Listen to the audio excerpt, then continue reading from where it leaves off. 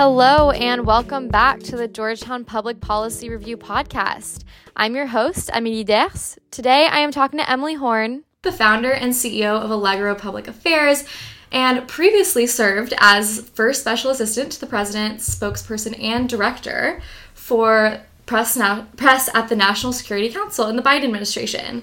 I know you've held multiple other positions as well, which I am sure will come up in today's discussion, but I truly can think of no better person to talk to about policy communication in today's social media landscape. Emily, welcome. Thanks, Emily, for having me. Great to be with you all.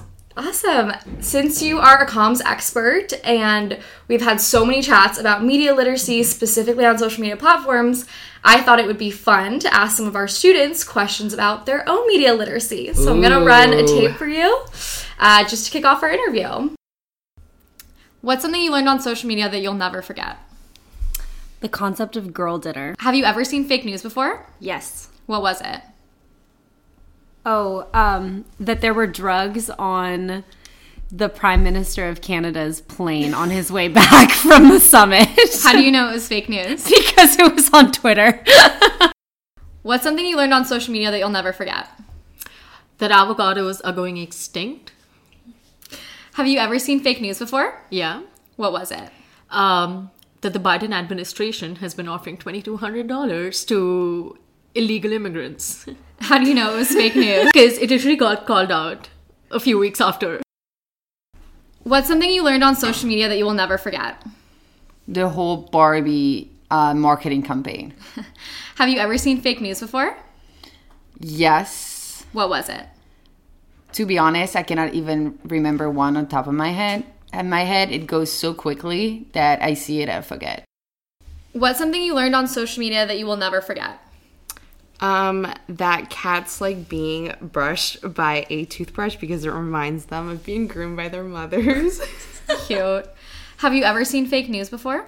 Yeah. What was it? There was this AI deepfake ad of Tom Hanks in this like dental advertisement that he had to come out and just kind of clear up saying that he wasn't in it. How do you know it was fake news? Because he said so. Awesome, thank you. Fascinating. Lots of interesting fodder there. Right? Yes. Yeah, it was really fun to ask people questions about like what they've seen on social media, how educated they feel about how to identify stuff that they're seeing that's not real. So to kick us off, now that you've heard what our students have to say, I am personally dying to know about how an expert like yourself would answer these questions. What's something you learned on social media that you'll never forget? Oh, gosh. Let's see. I've been really obsessed with the Eras Tour this year, so I feel like I now have a parasocial relationship with several of Taylor Swift's backup dancers because of social media. Oh, I could not relate more. And then a slightly modified question, because I'm sure you've seen fake news. Have you ever intervened in stopping fake news before, either personally or professionally? Yeah, absolutely. And one of your interviews there mentioned when she saw something debunked that it was debunked a couple of weeks later. I think that speaks to the challenge of trying, well, one of the challenges of trying to push back against disinformation or misinformation on social media. And I use those terms instead of fake news because in my mind, fake news is something that's been so politicized, particularly in the U.S. context. And so I use disinformation basically as a fancy term for lies, where the person who is saying it knows it to be false and is saying it or expressing it anyways. Misinformation, the information is not accurate, but the person who is putting it out into the world may not know that. So it's an important distinction. I think it goes to the intent of why something is out in the world. And it also is important for understanding, like, how do we push back against it? Because the tactics that you can use for fighting disinformation and misinformation may differ, depending on what the intent is. Someone who is misinformed, who is consuming information that they believe to be true, and the speaker believes it to be true, there's an opportunity to have a conversation. There's an opportunity to fact check. And so, yes, both in government and also when I was working at Twitter in 2017 and 2018, we did a lot of fact checking. Something pops up on social media and we say, here's actually the truth, or here's context that was missing that you think you need to know, or here's the real version of how this happened. What you saw was manipulated or edited footage, or perhaps even invented whole cloth. But that's a different approach than I think when you're dealing with disinformation, when the person who is pushing it knows it to be false and doesn't care because having it out in the world serves their agenda. And so you've got to use some different tactics when you're pushing back against disinformation. Exposing who is doing the disinforming can be a big part of that. Like, who is this person? Why are they putting this out in the world, and to what end? Helping explain that to audiences can go a long way. Pre-butting can also go a long way. Sometimes you can anticipate what an adversary is going to do, and you can get it out into the world before they put it out there and kind of take some of the sting out of that disinformation attempt. But it's always an uphill battle because if you care about the truth and your adversary doesn't, then you're inherently operating at a disadvantage tactically because they can move faster, they can be sloppier, and they can, if something doesn't work, just move on to the next tactic. Whereas if you care about the truth, you're held accountable. You've got to work to make sure that what you're putting out into the world is accurate. You've got to be credible, and you've got to build that credibility with your audience.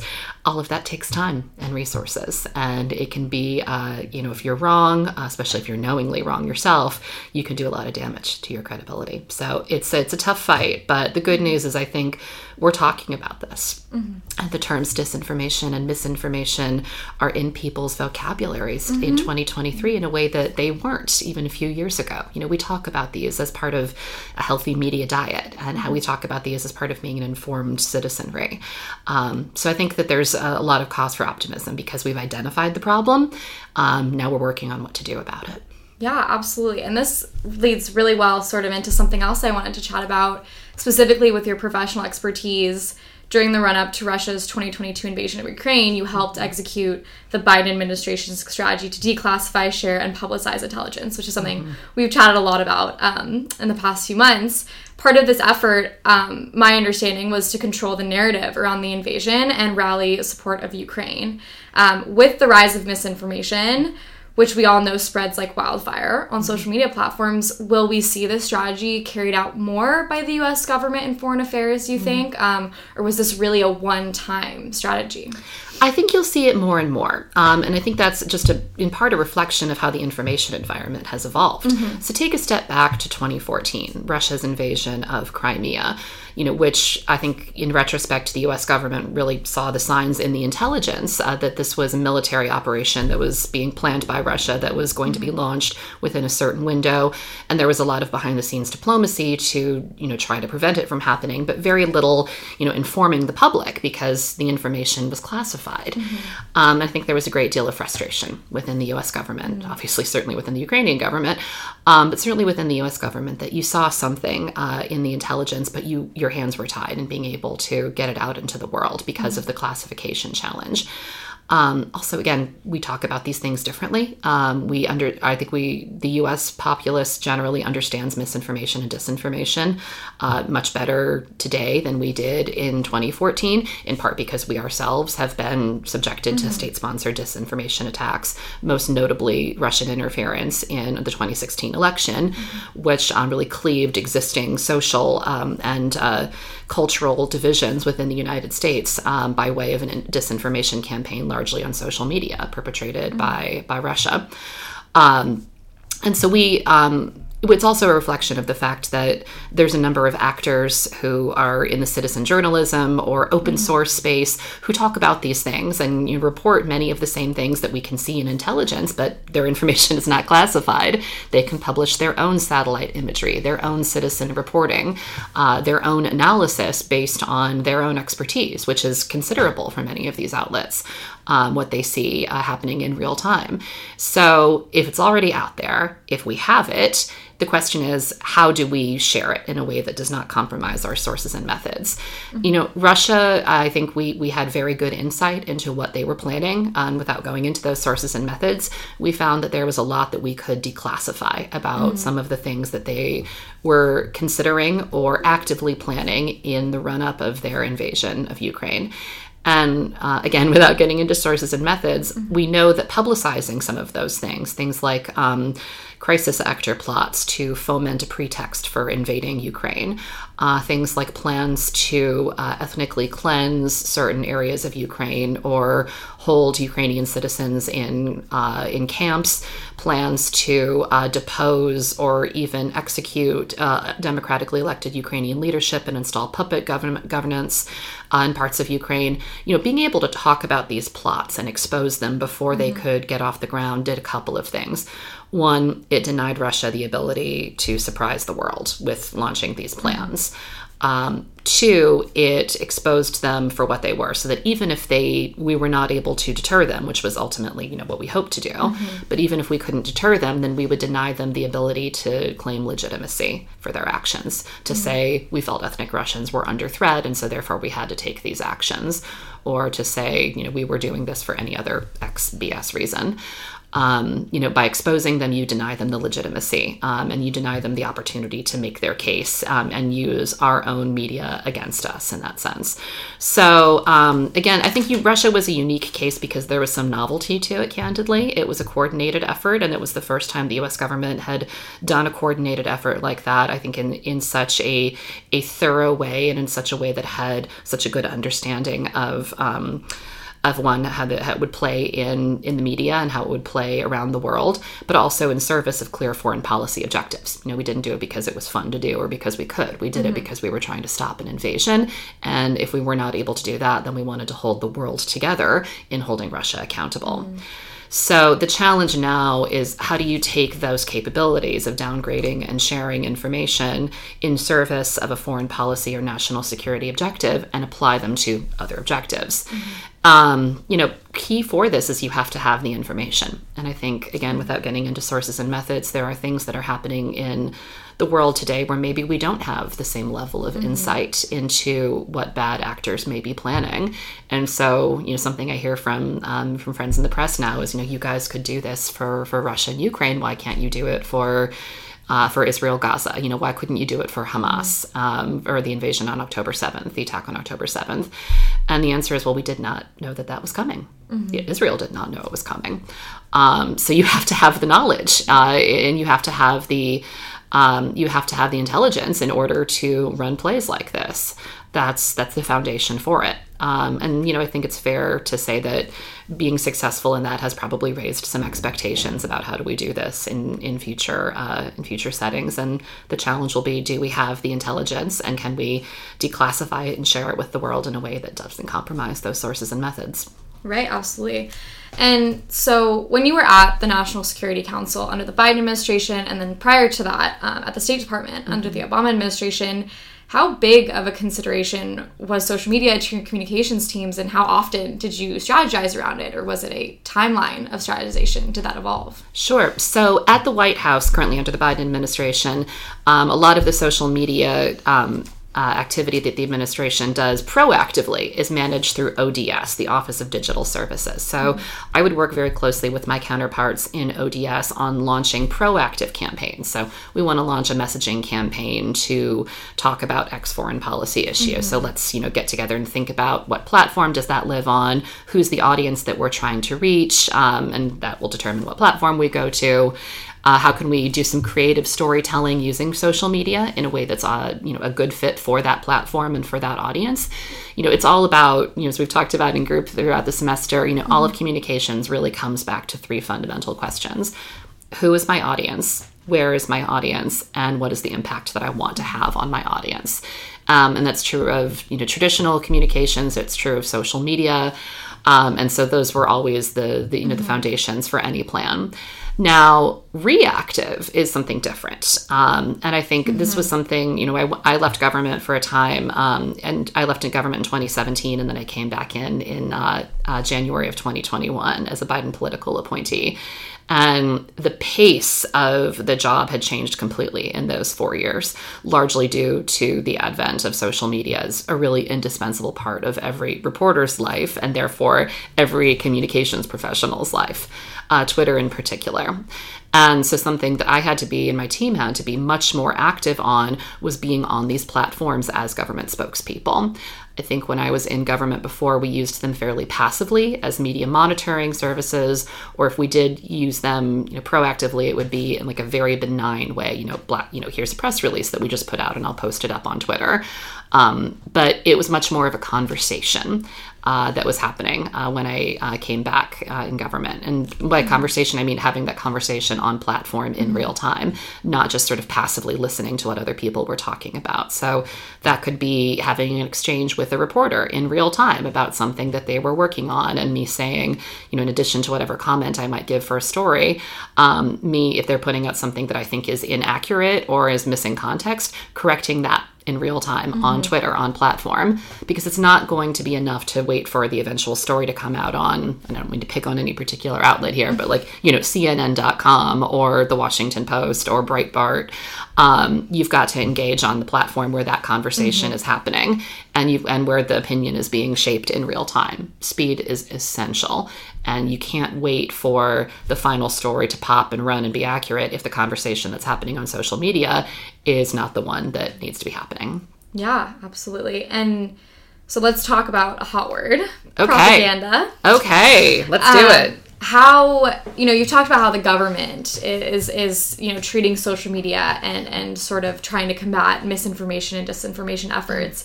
How do individuals go about deciphering bias and motive in the context of international affairs, especially in a position where we're not necessarily educated enough on the topic? Sure. I mean, there's a couple of things. So I'm a huge proponent of media literacy education, and I think it should start younger than it does right now. I have a 7-year-old and a 3-year-old, and with my 7-year-old, I'm already talking about, where did you hear this? Are you hearing other people saying it? How do you know it's true?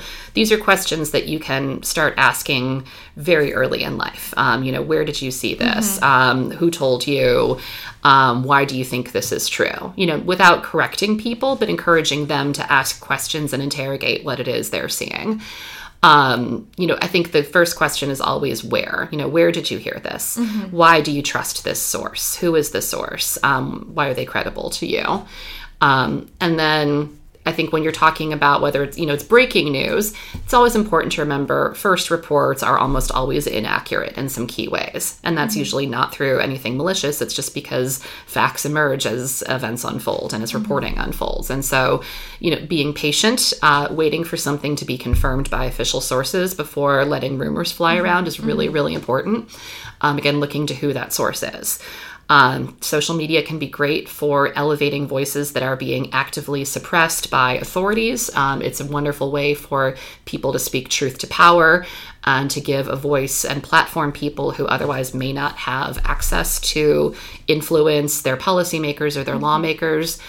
What it's really can be very dangerous about is when rumors start to fly in the midst of crises or natural disasters or moments of great concern. And so as I see, more and more sort of a balkanization of social media and people getting different information from different sources in real time, what I see there is a common quest for wanting to understand the world around us, but really not being sure about how you can trust information.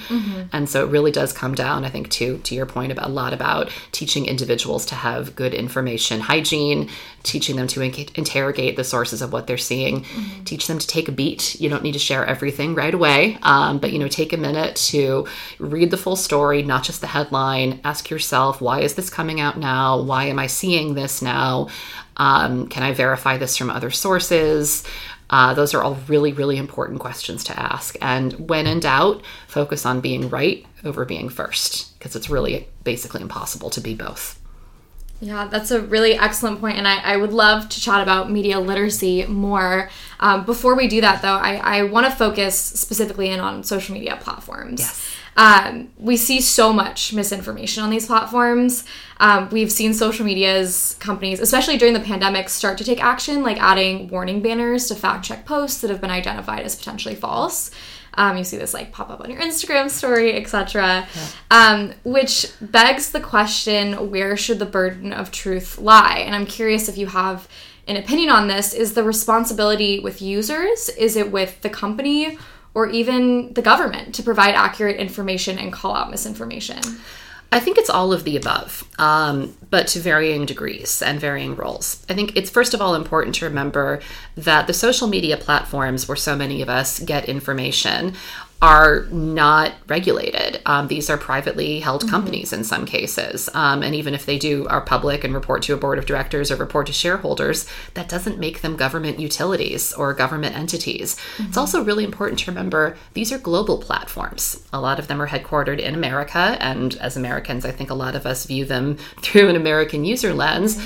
But you need to, if you're Twitter or whatever we're calling it these days, or if you're Meta or YouTube, your service, your platform needs to be legally operable around the world.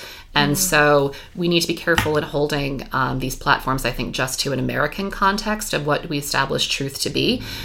Because truth, I think, facts are not subjective. Truth can be subjective. And so differentiating also between what are facts and what is truth is really important. Facts that can be verified and proven, that add context to a conversation, those are good things, I think, objectively to lift, and they're good things for individual users to look for, and they're always good things for government to cite.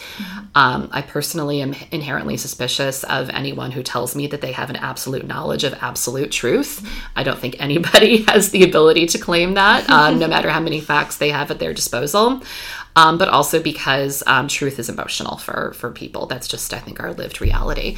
And so focusing on facts, focusing on, again, sort of slowing down, don't just read the headline, but read the full story. You know, there are social media platforms that I think have made really good steps in this direction. To interstitial content that they know to be factually inaccurate, or that they, or to add a user community that adds unnecessary context to something that, you know, taken out of context may sound really inflammatory, but you can make clear that this was subjectively edited or that this was manipulated imagery in some way. That is information and context that I would like to see platforms add more and more. I do think also it's incumbent upon individuals to be on the lookout for it, and again, to interrogate what it is they're seeing. Now, those are different things than government regulation. And I think, again, when you frame it in terms of truth, you make it very, very difficult to have a conversation about government regulation. I do not think that it should be in the business of any government to determine what a truth is for their citizens to believe. That's a very dangerous thing. Again, what they can do is they can lay out facts, and they can be active on platforms. They can present their own facts as well. And where there are clear legal violations of the that are happening on a social media platform, that is, I think, a really important point for intervention. So when a social media platform is being used to foment terrorist content, or when a social media platform is being used to share images of child pornography or child sexual exploitation or non-consensual nudity amongst adults, those are really clear instances, I think, where there's a strong need for government regulation of these platforms. But speech is very different. We regulate speech in this country very differently also than a lot of other countries do. And so I think it's really important for these American companies that have the advantages of the First Amendment and whose citizens have a full expectation of exercising their First Amendment rights to be mindful that not every country has their own First Amendment. Yes, I think that makes a lot of sense. A multifaceted approach where social media platforms are clear about what's been edited, what's been, manipulated. Individuals are diligent about being on the lookout. And governments also have the ability to leverage social media to present their own facts, and then sort of regulation in clear instances of human rights violations, things that call for regulation. And so one of my favorite things to chat with you about is during the fall of 2017, you led global communications for X, previously known as Twitter. Always Twitter for me. Right. I still have a lot of Larry the Bird merch. That's how I'll send my kids to college. I'll sell it on eBay. So, Twitter. Yeah. At its first ever congressional hearing, and then this was shortly after accusations that foreign entities had interfered with the 2016 election via Meta, previously known as Facebook. wow, the social media companies changing their names is just, it's giving Enron. I don't think that's an old reference, but it's giving Enron. As an elderly millennial, I'm right there with you. Don't worry. Yeah, as somebody who used to work at a company that was named Enron and now something different, I understand. But this was really the first time social media companies had to testify at large about their role in politics. Can you speak about what you think came out of these testimonies? Look, I think a big takeaway for me personally was that there was not a tremendous amount of understanding by elected members of Congress or their staffs about how these platforms worked. And so there is an opportunity to educate and have a conversation about them in real time. But something that disturbed me was a lack of curiosity from both sides of the aisle about what happened, what we did to ourselves, essentially, and a real assumption that, again, it was really partisan on both sides of the aisle about how disinformation and state-sponsored disinformation in particular around the 2016 election, how much of a role it actually played in our elections. I look back at that time, and my main takeaway is that state actors, Russia chiefly, were able to, do damage to our democracy, but that we did most of the damage to ourselves. There is no reason why a lot of this content, which was frankly very low quality, very spammy, obviously, not, attributable to real people. There's no reason that most of it ever should have gotten the attention that it did. But, what we found was that, yes, this was on platform and it shouldn't have been on platform. It violated the Twitter terms of service in all sorts of ways. Not for the most part because of the content, of the substance of the tweets that people would hold up. Most of the violations were because of they were created under a multiple account violation. So you can't create multiple accounts that all send the same thing. That's just spammy and a bad user experience. And it's not allowed under the Twitter rules. And so we should have caught it, but we didn't. You also can't, create, there were a whole bunch of bot violations, for instance. And there were some other accounts that, violated the Twitter rules in a whole bunch of other ways. Things like lying about polling information was a violation of the Twitter rules. And some of those were allowed to go forward, but they shouldn't have. But the vast majority of it was, frankly, pretty crappy quality that never should have been elevated.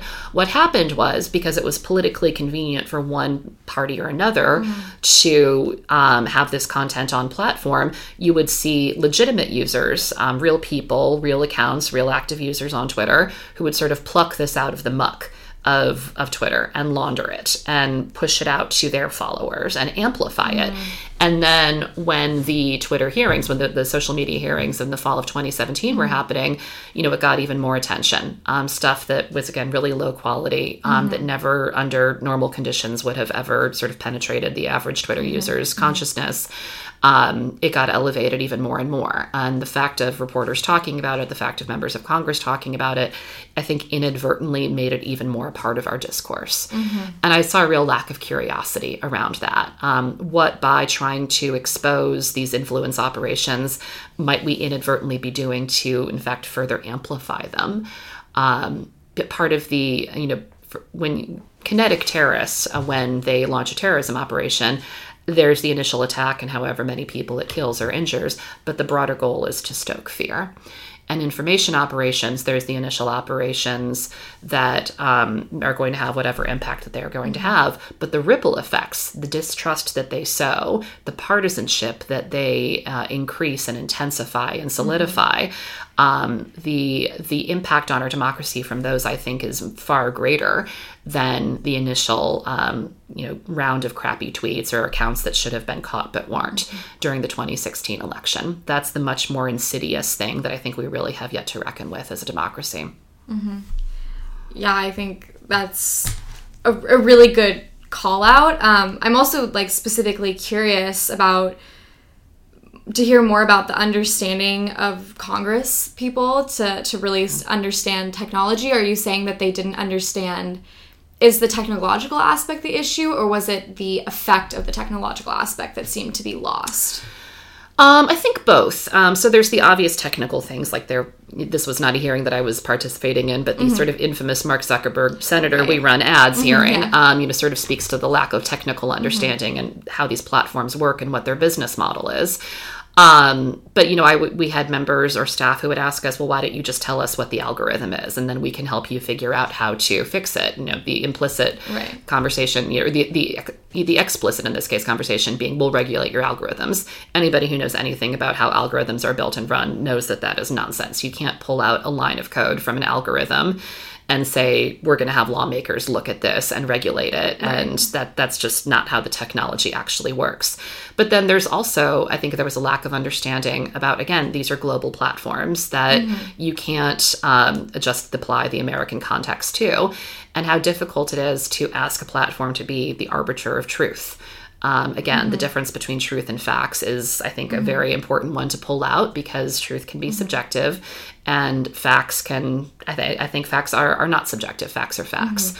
But it's a very difficult thing to look to a social media platform to adjudicate what is truth. And I think we saw a lot of interest from both sides of the aisle in Twitter, specifically from My Equities, and in social media platforms more broadly, taking that on when, depending on what context you have, what set of facts you're looking at, two very reasonable people could look at the same situation and walk away with completely different truths about it. That's a difficult thing to ask a social media company to weigh in on. And I definitely felt like walking away from both private conversations and public testimony on that topic, that everyone was unsatisfied with the status quo. Yeah. And I asked this question because I also am weary of the idea of technicality being a inhibitor to regulation. I would love to see a world where people feel like they can demand more of technology regardless of how much they know, which is why I think talking to a comms professional is important, because this perspective is important, and you don't have to be, the best developer in the world to talk about this stuff. So I'd love to pivot back sort of to media literacy and, what are the non-technical, non-regulation things that we can do to combat misinformation and disinformation. California schools, I was just reading yesterday, are now required to teach students, the article said fake news, but the bill specifically cites misinformation and disinformation in English, science, and math and history classes throughout every grade level. And I believe this is also something that has been adopted by New Jersey, Illinois, Delaware, and my home state, Washington State, will actually, I think, adopt this soon. So do you think we'll see more of this? Is this something that you think we should advocate for at a federal level, media literacy? I would love to see it at a federal level. I think because the issue is so politicized, it's difficult to imagine. Certainly through Congress being as dysfunctional as it is right now, it's very difficult to imagine legislation moving forward on this without becoming intensely politicized. I'm glad that there are states moving forward on it.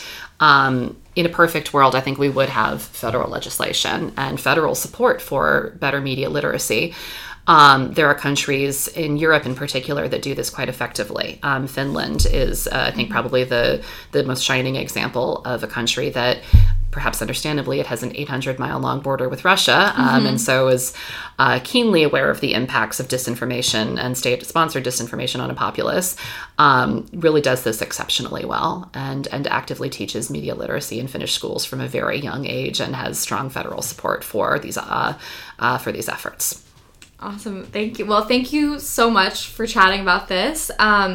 Just to finish us off, what do you think of podcasting as a mode of political communication? Is this something, I know it's a new sort of fad, is this something that you might have adopted when you had worked under the Biden or Obama administration? Is this something even on the radar of communications teams? The White House under Obama launched West Wing Weekly, I think is what it was called. So regular podcast and video podcast or videography, whatever we called it, I can't even remember, of what was happening in the West Wing that week. And I think, look, I'm a fan of podcasting. I mean, the market's fairly saturated right now, but I think any time that you have an ability to have a face-to-face conversation with someone, it's a good thing. And any time that you have the ability to have a longer conversation that has context and nuance and a back and forth and exchange of ideas in addition to a sharing of facts, it's a good thing. So I'm in favor of it. More podcasts. Bring them on. And do you have any feedback for a new, young, bright-eyed podcaster who's just trying to get political media right? Oh, gosh. Well, one, you're entering a very crowded space. So think again about who is your audience, where is your audience, and what's the impact you want to have on them. Those are the key questions for any communicator. And know who you are. Be authentic, be credible, be consistent. If you're going to launch a podcast, don't do it without at least 8 episodes in the can so that you've got plenty of content to go at the very beginning. Have good marketing, have good branding, have interesting guests. And have fun with it. I think people don't like being talked at. They like being entertained. And so you can have a smart, substantive, informative conversation in a way that makes people enjoy the experience, not just makes them feel like they're being droned at. Awesome. Well, I love ending on an authentic and hopefully entertaining note for all of our listeners. I hope we entertained you, friends. Thank you again for joining us. Thanks, Amelie. Great to be with you.